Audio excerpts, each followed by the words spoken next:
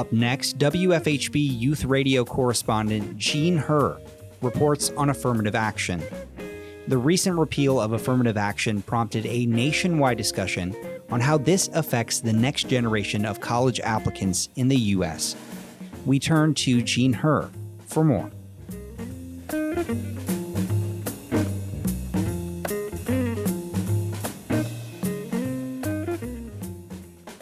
On July 29, 2023, the Supreme Court landed a verdict in favor of getting rid of affirmative action in college admissions.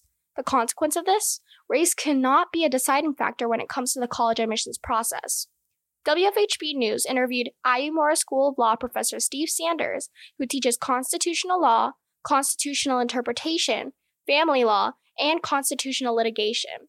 He told us about the logistics of affirmative action.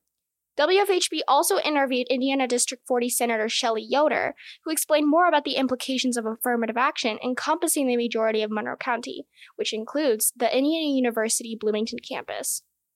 Affirmative action gives colleges another dimension to look at in terms of the students applying to them. In other words, affirmative action is crucial for a holistic review of academic credentials, extracurricular achievements, and who the person is, to the core. But if we get rid of this, what is in store for the future of diversity in America? Sanders explained what affirmative action is. Well, affirmative action means different things to different people. I'm not sure there's one universal definition. For a long time, it simply meant taking positive steps, affirmative steps, to advance the position or the legal equality or the opportunities available to traditionally underrepresented minorities. The usual focus has been Blacks, but occasionally also Latinx people, Asians, other underrepresented groups. In the legal context, though, what we typically mean when we talk about affirmative action is an official government policy that takes account of race and uses it as a decision-making factor in a positive way. Notes, for example, that an applicant to a university or a law school is Black or Hispanic or Asian, and takes that formally into account, usually in a positive way, in making a decision about that person. Sanders elaborates why he thinks the dissenting Justices Sonia Sotomayor, Elena Kagan, and Ketanji Brown Jackson, are correct, and arguing that it, quote, rolls back decades of precedent and momentous progress.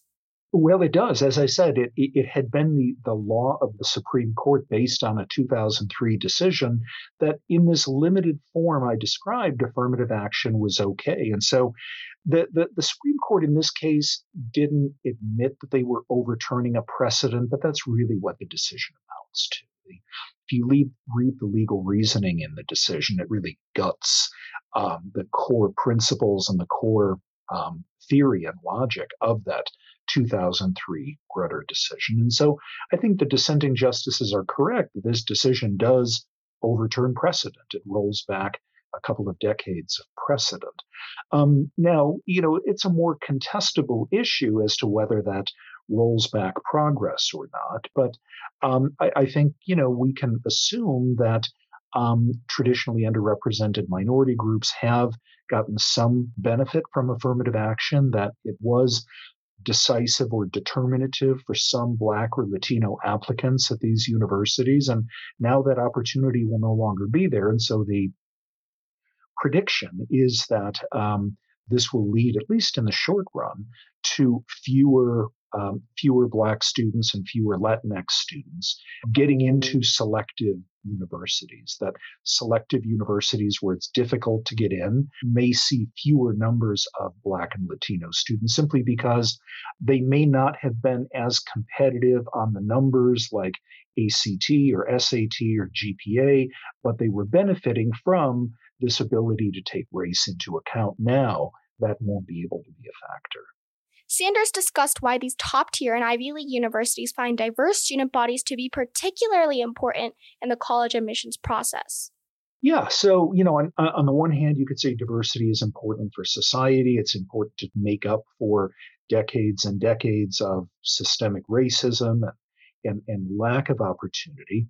But there are studies that show that learning takes place more effectively in a diverse educational setting.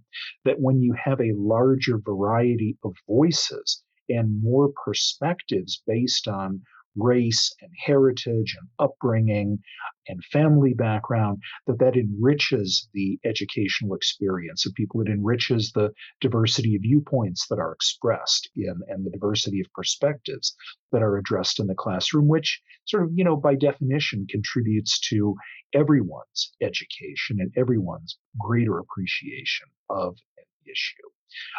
In the Grutter case 20 years ago, Fortune 500 corporations and retired military officers also filed friend of the court briefs saying, diversity is important to our missions, and we can't carry it out unless there's a pipeline of diverse students coming out of our nation's colleges and universities. Now, moving on to Shelley Yoder, who talked about how affirmative action would affect Hoosiers and the IU Bloomington campus. First, Yoder explained her initial disappointment after the decision had been released. In June of this past year, I was incredibly disappointed, to say the least.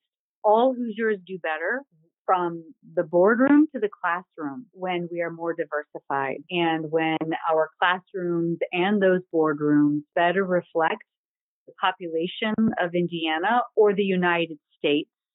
That is better for us all. And the ruling that came down in November really felt like we were taking steps that felt more like decades backwards. Yoder talked about what IU Bloomington will do in the up-and-coming school years in order to maintain a diverse environment without affirmative action coming into play. Well, fortunately, I know that Indiana University in my district has continued to stress that it will do everything that it can to pursue diversity in its admissions to make sure that our classrooms are diverse classrooms. And so, yes, affirmative action was ruled unconstitutional in this past June, but great universities across Indiana, my university in this district, Indiana University, is one that has been very clear that it will do all it can to ensure diversity in its admissions policies. It was one method, but what I've heard from universities is they are going to continue to do all that they can to ensure that they have diverse classrooms. Yoder further elaborated on what she has and will bring to the table of affirmative action as her District 40 senator. I've tried to focus every year that I have served in the Senate on legislation that acknowledges and lifts up issues of equity and equal access. Every Hoosier and every person deserves a fair shot at leading a happy, successful, and prosperous life. And I will not give up fighting for that ideal on behalf of Hoosiers. Sanders answered whether or not affirmative action would stop the efforts of diversity entirely from universities, and provided ways that universities can maintain the same diversity levels from before. Not necessarily. It may, in the short run, hinder it will foreclose the ability of universities to take race into account in making an admissions decision. But there are lots of other things that universities can do to promote diversity. They can do greater, they can devote more resources to outreach to, say, high schools with large percentages of minority students. They can do greater activities with those students when they visit the campuses to try to persuade them to come to that particular college or university. They can certainly do lots of things to make their campus environment more welcoming, to attack incidents of discrimination, to engage in diversity education.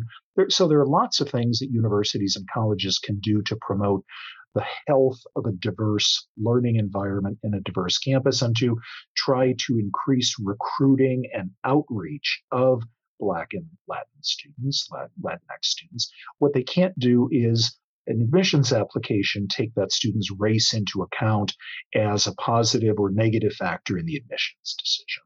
For WFHB Youth Radio, I'm Jean Herr.